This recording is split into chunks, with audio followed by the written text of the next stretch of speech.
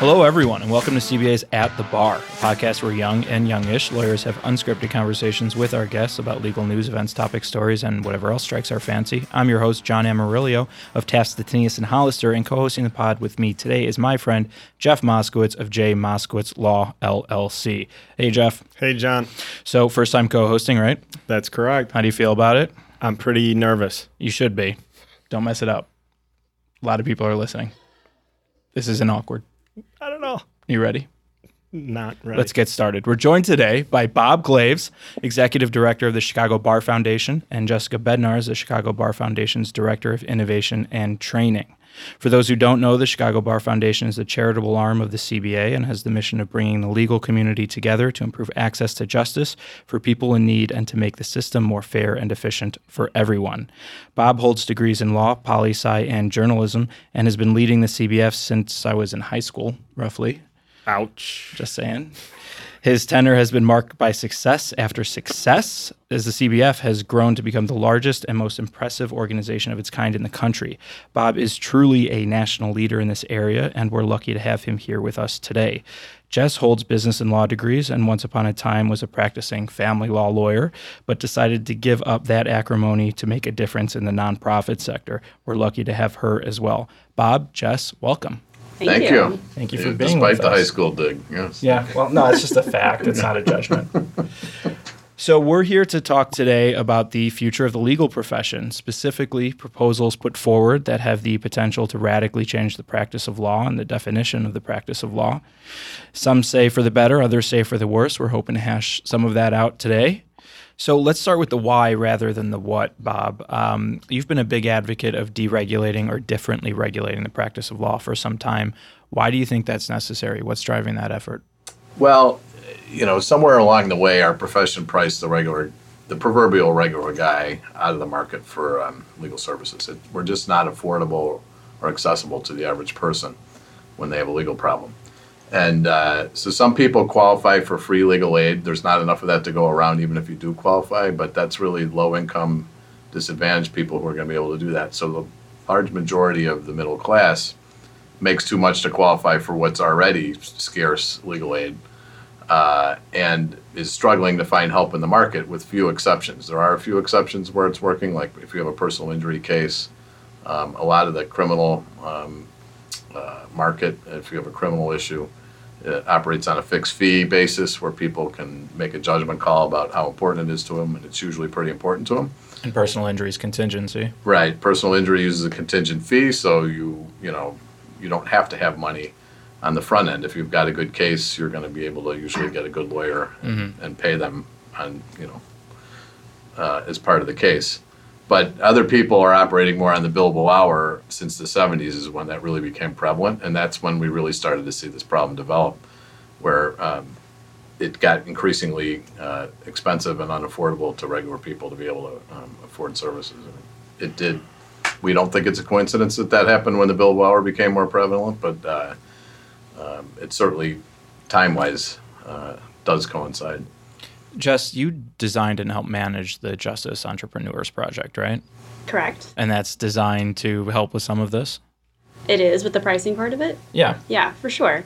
So as Bob mentioned with the pricing, it's a huge problem for the public for several reasons. So a lot of attorneys these days obviously bill by the hour.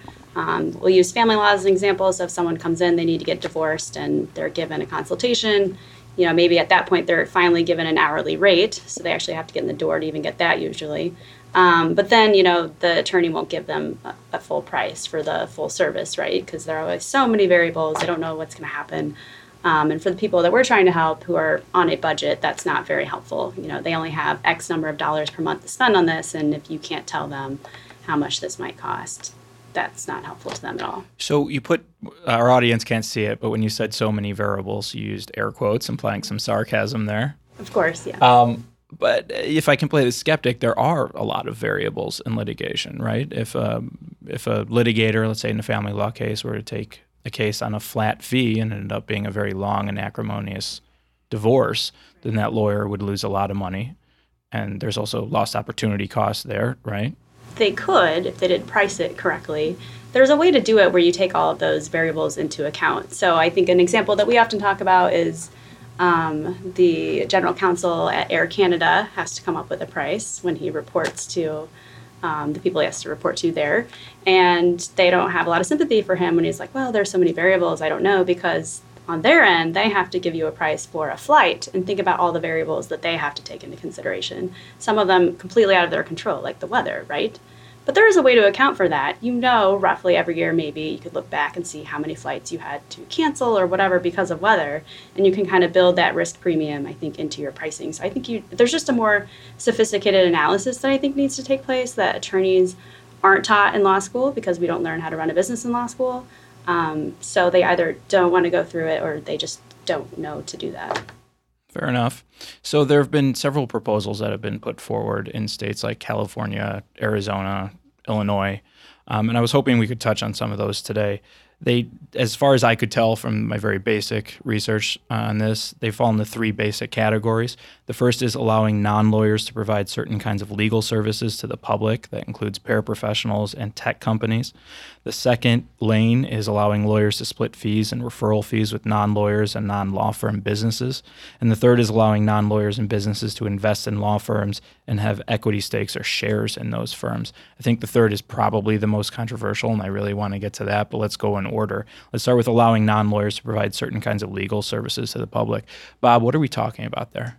Well, this is one of many times where I think a good analogy of looking at this situation is looking at what other professions do. So like if you've got a medical issue and you go to a doctor's office, you may never even see a doctor.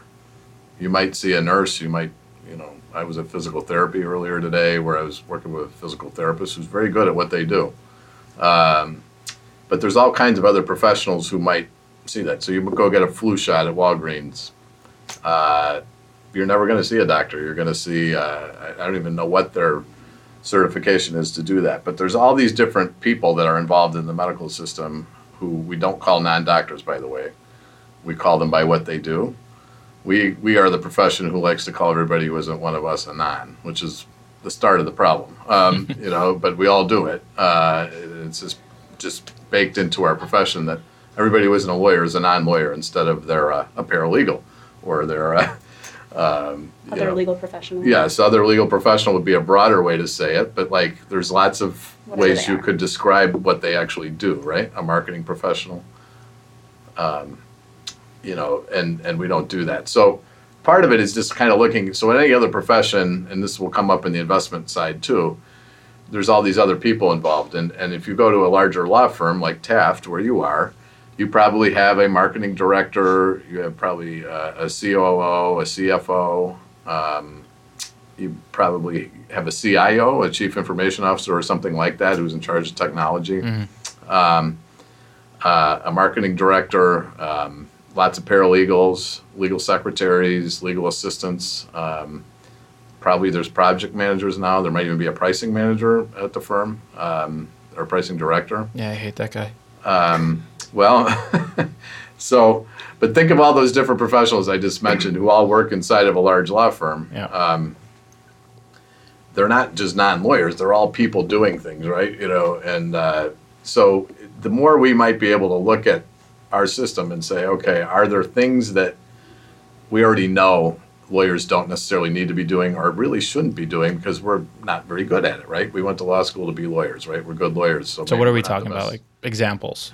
So let's take the marketing example, the marketing expertise that somebody who's an expert in that, so who would be a CMO, a chief marketing officer in a firm, or somebody who's a marketing professional.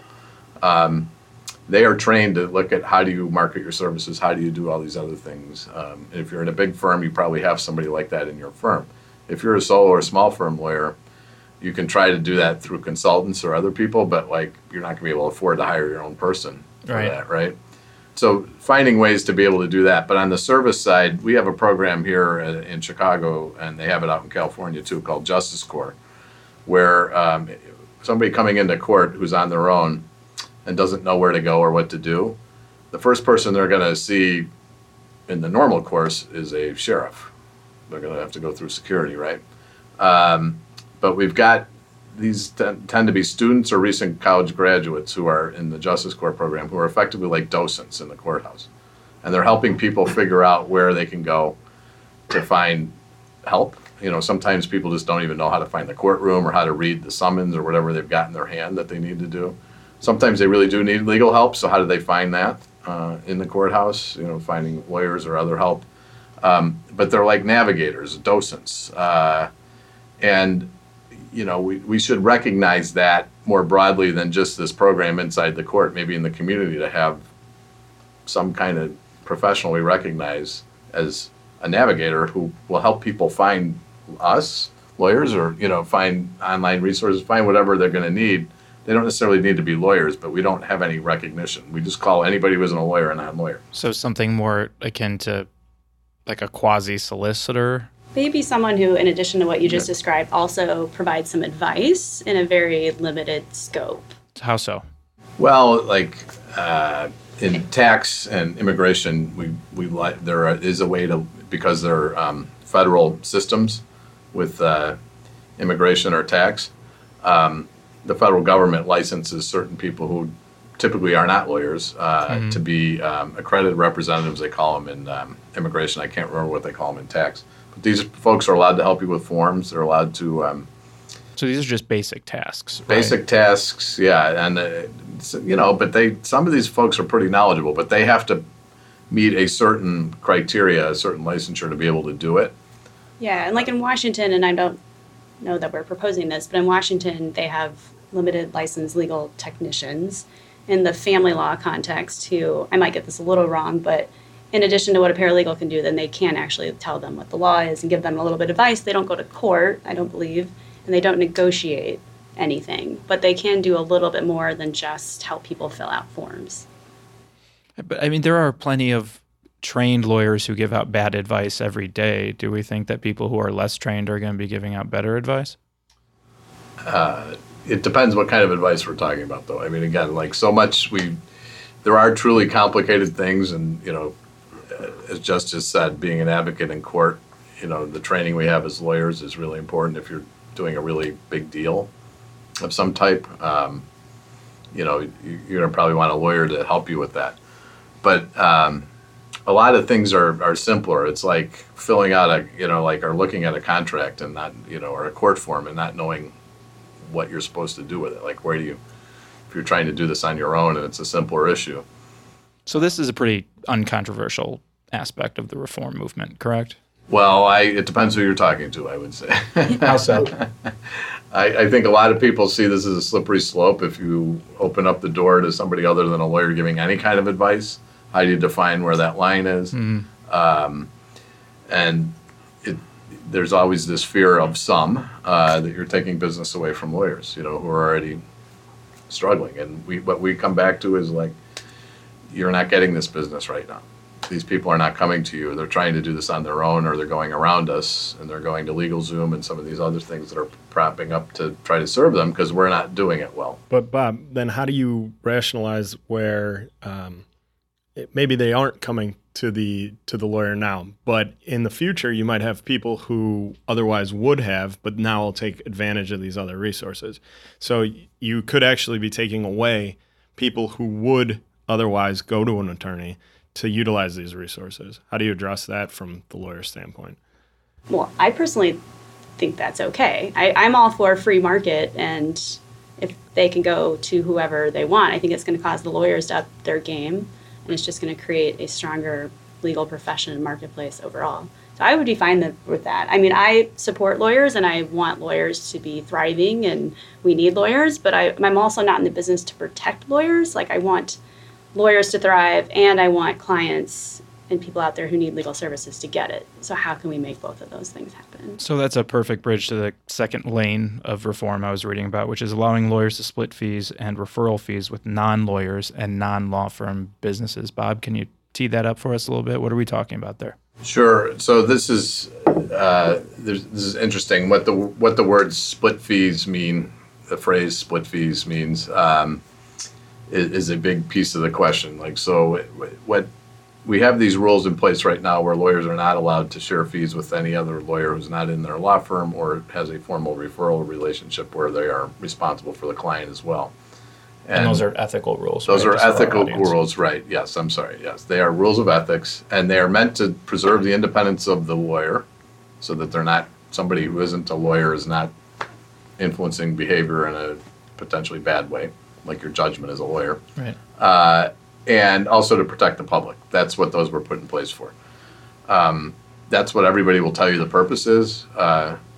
When you kick the tires on that one and try to say, well, why, if I split lawyers with my paralegal or with my marketing director, or with a company that's better at marketing than my solo small firm is, why would that necessarily be bad for the public or interfere with my independent judgment? So let's kick the tires on that.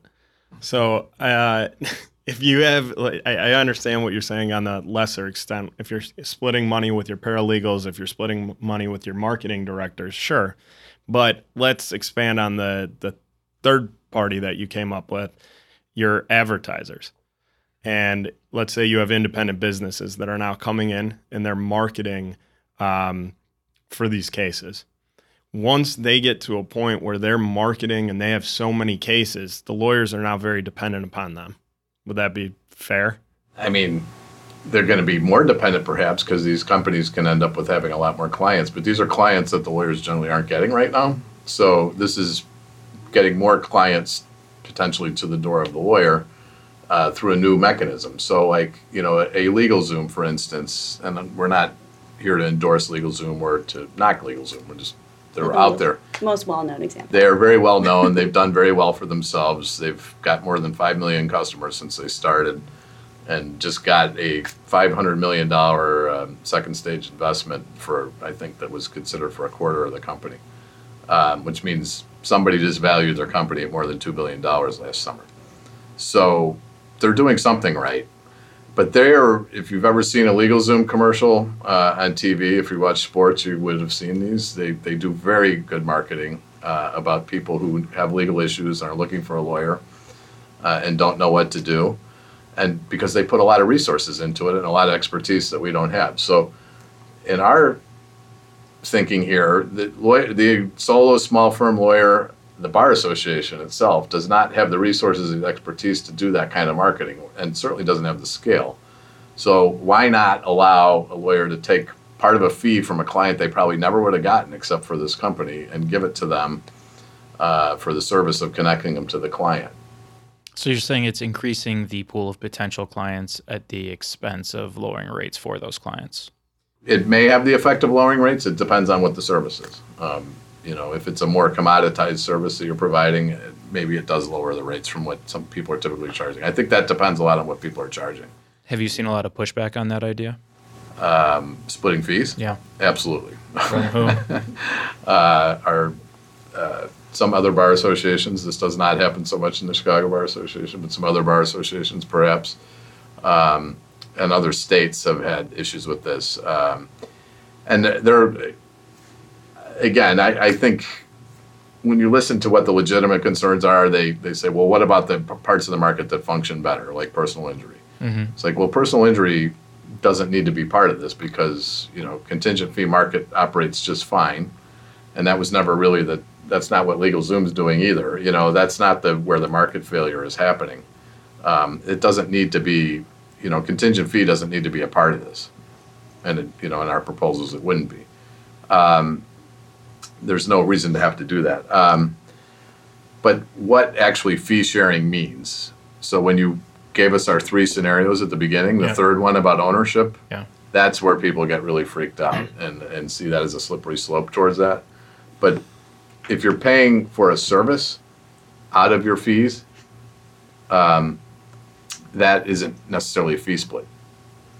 It's fee for service, right? You're giving, you're buying a service. So if that happens to come out of the same bucket as your fee did, who cares? That's not necessarily a fee split. So that, I think, is probably where we're leaning in our own proposals in Illinois right now, is to just say this isn't even a fee split. We're not talking about sharing fees with everybody, at least not at this stage. They definitely are in California.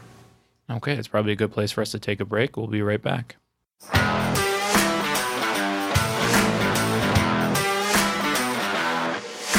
This episode of At the Bar is brought to you by courtfiling.net, your solution for filing in over 100 courts in the state of Illinois. Courtfiling.net provides a better e-filing experience, focusing on speed and ease of use in the e-filing process while quickly addressing the pains that can arise from a newly mandated process. Courtfiling.net is affordable and offers 24/7 phone, email, and chat support. Visit us at courtfiling.net to take advantage to receive 30 days unlimited free electronic filings and see why it's the best solution for your firm. Let courtfiling.net worry about your e-filing so you can get back to taking care of your clients.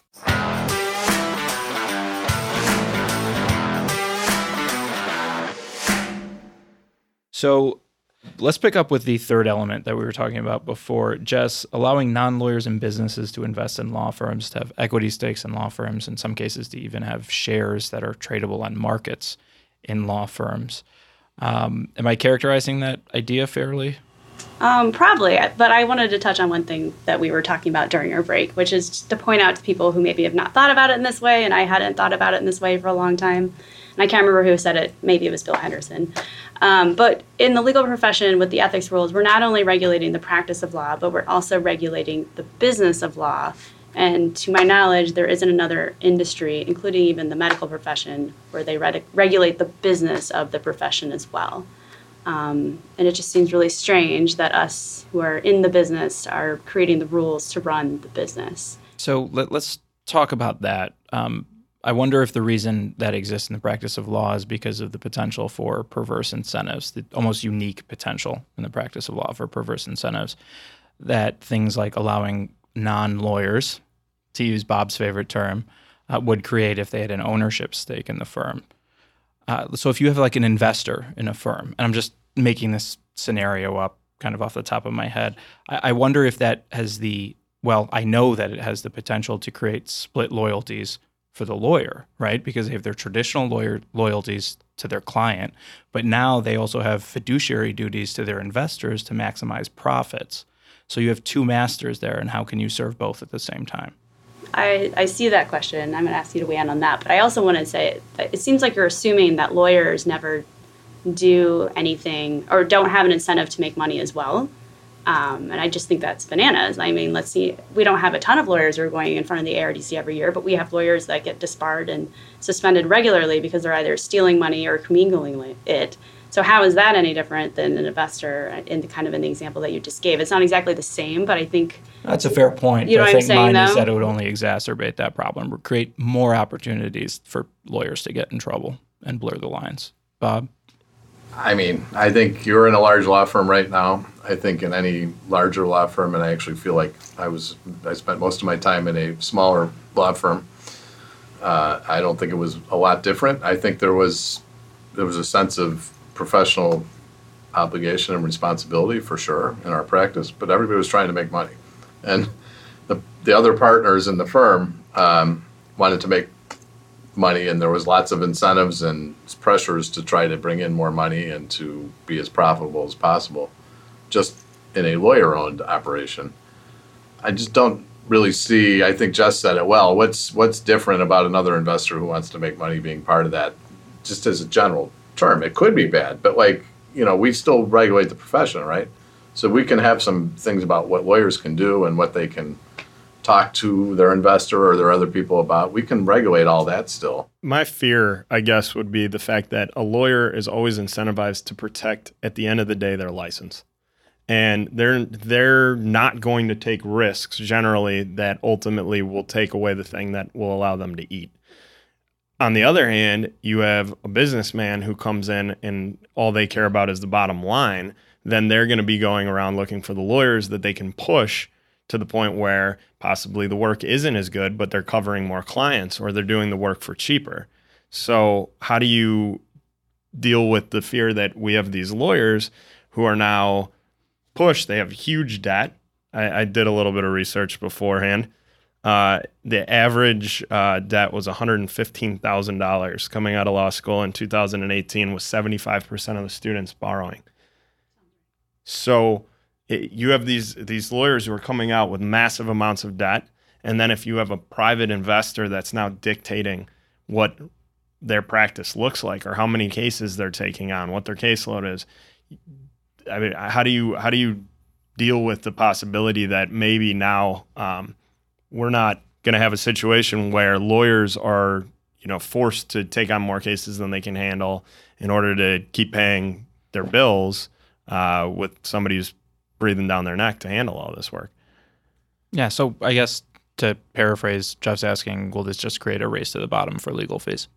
Again, I think, your professional responsibility as a lawyer isn't going to change in your environment necessarily, right? And an investor can't dictate how many cases you take because they can encourage you to take a lot of cases, but like you're going to have to be responsible as a lawyer for your clients still. But at some level, in the end, the race to the bottom or giving crappy service or cheap service, the company's not going to make it very long doing that. Their brand is going to be known as, you can go here and get cheap, crappy service, or you can, go to a place that's going to stand behind the services the professionals are putting out there. I mean, Bob, you mentioned that they're slick advertisers, so they're selling all sorts of different people's services. So if they're putting up and changing websites and changing whatever it is that they're doing, then people are calling in because they're advertising, and then they're just farming it out to different lawyers. I don't know. I just don't see it happening. Yeah, I think that, in this day and age with Yelp and everything else that's out there and the ability to complain, because they aren't not unregulated, right? They're going to be regulated by these companies. Any other company like LegalZoom today, for instance, is regulated by, I think, probably the Attorney General or the Consumer Protection Division there in the state. They're going to be regulated on that. So if they're actually doing an outright scam, they can be regulated that way. But they also, if people are just giving feedback constantly, I got really terrible service from this place. Over time, people learn about that and are getting savvy enough to check on something on the internet. There's a lot of information out there that people can gather right now. Possibly, but I'd argue that how do they even necessarily know if they're getting bad service? If that's kind of the what they're getting and what they're used to getting. If somebody came in and you had a traffic ticket or you had a DUI, you might not necessarily understand what the consequences are, and you might not understand that you got a poor deal. I mean, it's not like people are going and walking around and they're like, hey, man, after my DUI, this is what I got. What'd you get? It's not that people are sharing. I think a lot of times, similar to the medical practice, people are private about their legal issues because they're personal issues and they're maybe embarrassing issues. So I don't know that that they would even know if they've gotten fleeced. Would they know that now with a regular lawyer? Yeah, I was going to say, do we know? Yeah. I think we're also, again, assuming that all lawyers are giving really great service. No, but as people. Well, then let's be totally honest on the podcast. We know that not all lawyers are giving great service. I mean, we can already say that. So my concern is if you have mounting financial debt and less places for people to make money because it is now being dictated by big commercial firms or whatever you want to call it, by business interests, you are going to have a race to the bottom because they're going to want to cut their costs to raise their profits, right? That's business. So you can already do this in law. I mean, not in law, excuse me. But you can do it in law in the UK and Australia and parts of Canada already. They already have ownership has opened up. And the profession doesn't seem to have gone completely bonkers there. It seems. Well, I remember reading an article not too long ago quoting the Lord Chief Justice of England and Wales saying, in the 10 years since we've started allowing businesses to invest in law firms, we've seen none of the promised benefits. Well, the benefits issue is not the same as what we're talking about right now. The benefits may take longer to appear because one of the things they did in the UK that was unfortunate is they used to have very good funding for legal aid that went well into the middle class for qualifying. Yeah, and that's been slashed. They slashed it at the same time. So They basically just created havoc in the market and then deregulated it and then said, well, gee, we haven't solved access to justice by changing the regulation. Well, you still need to fund legal aid for people who can't afford it, for one thing. But I don't think the Lord Chief Justice pointed all these problems either that everybody's afraid of. The practices, we hear that the professions raised their game over there, with competition and having and has better business instincts now. It may take time for that to appear. Well, but dentists, doctors have had this for longer, and there could be a race to the bottom there. I don't think we've seen that. But I would argue this because there's a shortage of doctors and dentists. The ADA then, once they started having a glut of admissions to dentist school or dentistry school, dentist school, a dental school. There's the word. There it is. Third time's the charm. But once they saw that they were having huge amounts of admissions, they shut down their ranks, and they created a little bit of a shortage in the dentistry world, which then will raise your prices. The lawyers, we haven't done that. There's 1.3 million lawyers registered in the country right now. More than doctors, more than police officers, more than pilots. I looked this up before I got here. Considerably more. There's only 850,000 sworn officers in the United States and only 609,000 pilots. But we have 1.3 million lawyers. So whose problem is that? Well, no, but Bob, I'm saying it's a top-down problem. You can't if the law schools are going to continue to charge this much money and you're creating lawyers, but they have to take on this amount of debt, I think that we got to look upstream on the problem, because my concern is that there's going to be this like financial burden that is going to dictate what lawyers do. Well, let's roll that back a little because it raises a question in my head. Jess, maybe you can answer this. So there's 1.3 million lawyers, but we are always talking about lack of access to justice. What explains that gap, other than just lawyers are too expensive, which I'm sure is true, but is a little simple? Something I actually wanted to add to the last conversation is not kind of lawyers are too expensive, but I think, if you guys read the report that Bill Henderson put together for the State Bar of California, like the cost of legal services has gone up. And I think, and one of the reasons I want to have these investors come in is because I think there's a big chunk of the population, and we even see some of the segments at the JEP where we can't serve them. Like we can't provide them the one-on-one service that they need because the cost of providing those services is too high for a variety of reasons. So we need to come up with different options. We need to find ways where we can either do one-to-many or provide them something with less than full representation that maybe is not delivered by a lawyer because we can't do it. So that gets back to the first point, and I suppose they are to be fair about it, rather all interrelated.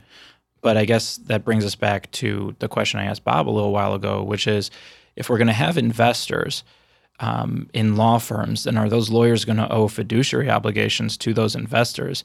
And is it okay to serve two masters, or is it doable to serve two masters at the same time? You guys pushed back on that and said lawyers are already doing that because they're trying to maximize profits. Yes and no. There's still only one master in the game. They're trying to maximize their own profits, but they have ethical duties to their clients. Here, if you have ethical duties to two different clients, in quote, right, or interests, I should say, an investor and the client, and those come into conflict, which is a very easy thing to imagine, how are lawyers supposed to navigate that? Well, I think you can have entity regulation, though. Have we not talked about this yet?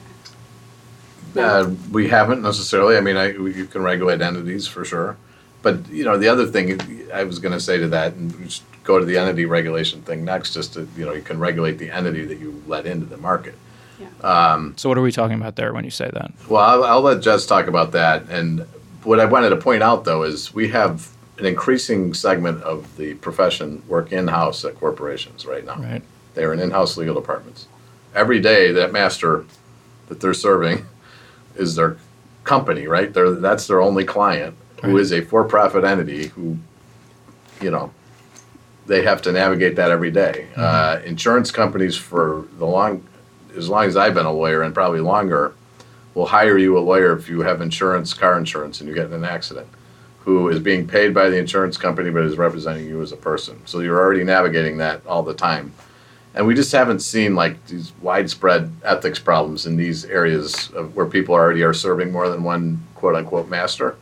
And it sort of takes a dim view of lawyer ethics that we can't navigate that and just say to the investor, like, we can't do that, right? And as long as lawyers are going to be standing up for their responsibilities. But this is where the entity regulation is a good segue. Yeah, so amend the ethics rules to allow entities to come into our marketplace, but we're going to kind of outline what you need to do in order to do that. So what are we talking about? Like true passive investment? I guess I don't know. I guess we haven't gone that far yet. But like an example that we've used like in our proposal with Avvo, for example, we would allow them to come in. Obviously, they're owned by investors at this point. We would allow them to come in, but they would have to register and meet certain requirements, and we would make sure to build in the consumer protection to those requirements. And if they didn't meet them, then they can't play in our space. So you're saying we can solve this problem down the road, but we're not there yet in terms of regulations. Like I think we're really close. What we proposed, and I don't know if you read the ARDC's report or proposal that they circulated. I don't know the proper term for it a couple months ago, but they have put together a proposal that is just that. Okay. And that's so we at the Chicago Bar put one together, and it's very similar. So you'd have to agree that you're not interfering with the independence of the lawyer to be able to do this. You'd have to, in our version of it, lawyers would have to have malpractice insurance, or you'd have to be upfront that they don't. You'd have to have a complaint process for, if somebody doesn't like what happened to them.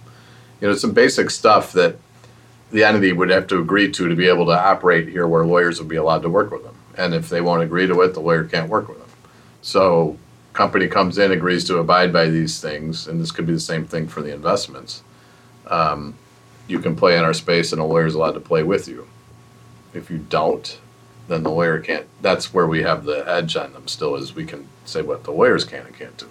So zooming out for a second, I mean, we're very, very specific right now. We're talking about 3 very specific pathways. And if I'm correct, the whole point of all 3 of them is to address an access to justice issue, right? I'd certainly address a market failure. Access to justice for people who can pay something, and all these lawyers that we just recognize we have more lawyers than we've ever had. Yeah, I think at it's the same time we have more people not using us, too. right? Yeah. So I guess where I'm back to just at the beginning. If I wanted to create a product and I needed raw materials to create that product, whatever the cost of the material is going to dictate what the end product is, right? If I need wood for it and the cost of timber goes up, the cost of my product's going to go up, right? If you have massive debt on one end, why are we not just addressing that issue? If people were coming out of law school with less debt, theoretically, couldn't this maybe not even be a problem? And then we don't even have to discuss whether or not there's going to be ethical issues, and we could still self-regulate. So are you endorsing Bernie Sanders right now? Is that what's happening? Yeah, I mean, is that where we're going with this? I guess I'm saying I'm not going full Bernie here, but I'm feeling the burn. I think it would help. I don't know if it would solve the entire issue, but it would definitely, I think it would bring the cost of services down, right? Because you don't have to build in the debt to that. Right. But the debt's not the only problem, though. Like, for instance, the way the courts are set up right now, that adds a lot of cost to the process and to the services. Wait, explain that. You're saying the cost. So for family law, an example, and I use that as because that's my background, but we also have a lot of family law attorneys at the JEP. The Daly Center, which is where our family law cases are heard, is not Chicago exactly courthouse. The Chicago courthouse. Non-Chicago audience. I mean, you could be there for hours just for a status call, and you're in there once a month, and it's just there's a lot of waste built into it, and that adds to. How does a non-lawyer owning a law firm speed up the Daly Center's court call? It's something we have to do on a parallel track. To make services really affordable, we have to simplify our processes and make it easier for people who a routine hearing should be able to do by video or phone. You can do it in some parts of the state. Actually, our rules allow it, but it's just not commonly done right yet in court. But well, the Daly Center's still running on carbon paper. Yes. So I think you hit the nail on the head, right? There's one of the big issues, right? It's the technology, right? But getting into the 21st century, that's part of making services affordable too. Yeah, Sure. I was just responding. So to just your bringing college debt down question. some of the structural costs. Yeah, and student debt is a bigger issue than our own profession, but I'm not feeling the burn, but I think there is student debt reform would be a great topic for another podcast another time. Yeah. Because it does uniquely affect, I think, professions where you need a professional license and the extra training to get into it, and why has it gotten so expensive? I think that's a very interesting question. Because Why of cash school cows costs for so much, universities, right? There's a lot of things driving that, but why did law school costs at least I graduated in 1991 from John Marshall, and it costs, I think they're going to bring it down with the UIC merger, but it's more than 3 times what it was when I graduated to go to law school now. More than 3 times. It's actually almost 5 times as much now for the 3-year degree. Now, inflation would have suggested it would double during that time. So it's way above the cost of inflation. It's gone up. So there's a lot of things that we need to self-reflect, self-examine in our profession and why law schools cost so much. So we're not saying this is a panacea to change the regulations, but what we are saying is this will open up a lot more innovation and efficiencies in the market and allow other professionals besides lawyers. I know we're all know-it-alls here, right? Because we went to law school, but we aren't. There's a lot of other people who can help us do marketing and help us do technology and help us do a lot of these connecting and maybe be the docent who will handle some of the simpler things that maybe go to a lawyer, but will get us like 10 times more cases by taking on that early role in a way that's accessible to people. And with that piece of wisdom, we'll take our second break.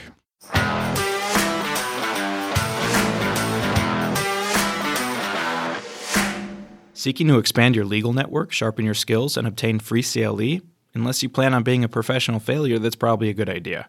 Join the Chicago Bar Association today and connect with lawyers and judges who lead Chicago's legal community. The CBA will help you expand your personal and professional networks while providing practical programs and resources that meet your specific practice needs. New lawyer membership starts at just $82 a year.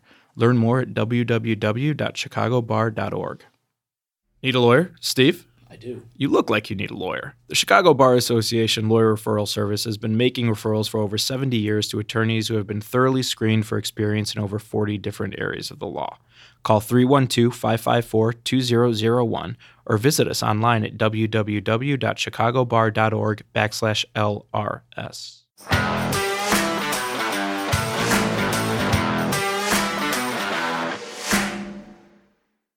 So, Bob, Jess, when we were off the air, we were having a great discussion that was unfortunately not recorded, but one of the parts of that discussion was about what all of these reforms could do to the practice of law.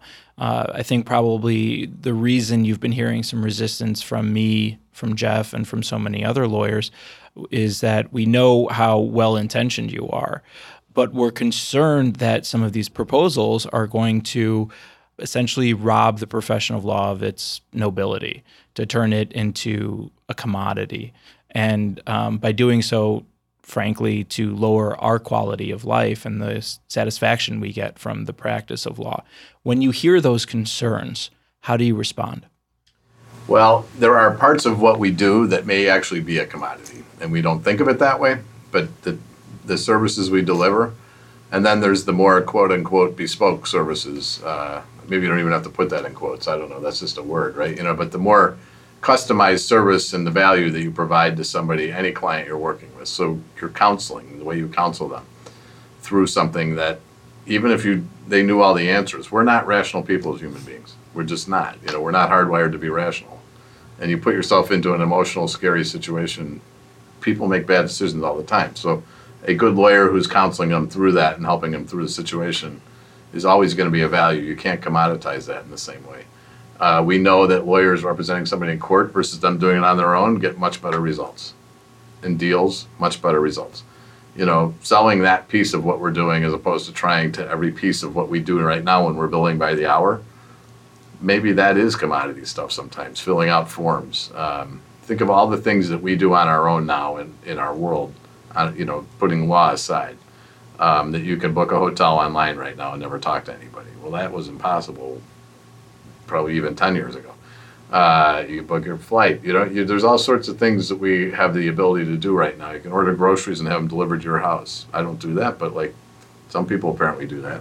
There's a lot of choices now that have, and the stores are different. The stores that are still making them are a better personal experience for the people coming in. Stores used to be able to treat you like crap, you had to go there to get your stuff. So how you got treated was how you got treated. The stores that are making it now are treating people well and making the experience really good. My point, I guess, in a long-winded way here is that it will make us rethink the value we're providing and focus more on that if we're getting pushed on the stuff that isn't as valuable that we do or that's easily replaceable. Jess? Yeah, and I would say, I mean, it makes me sad to think that, but I would also say it's going to happen whether we want to or not, and we just need to make a choice now whether we want to be a part of it or not. Because LegalZoom already exists. Abo Legal Services used to exist. The only reason it still doesn't is because it got bought out by someone else and they just didn't want to go down that road. So there's nothing stopping those companies from continuing to pop up and take business from us. So we got to make a decision and decide, do we want to be out in front of all of this and help create the future, or do we want to let people who are other legal professionals or not even in the legal profession create the future for us?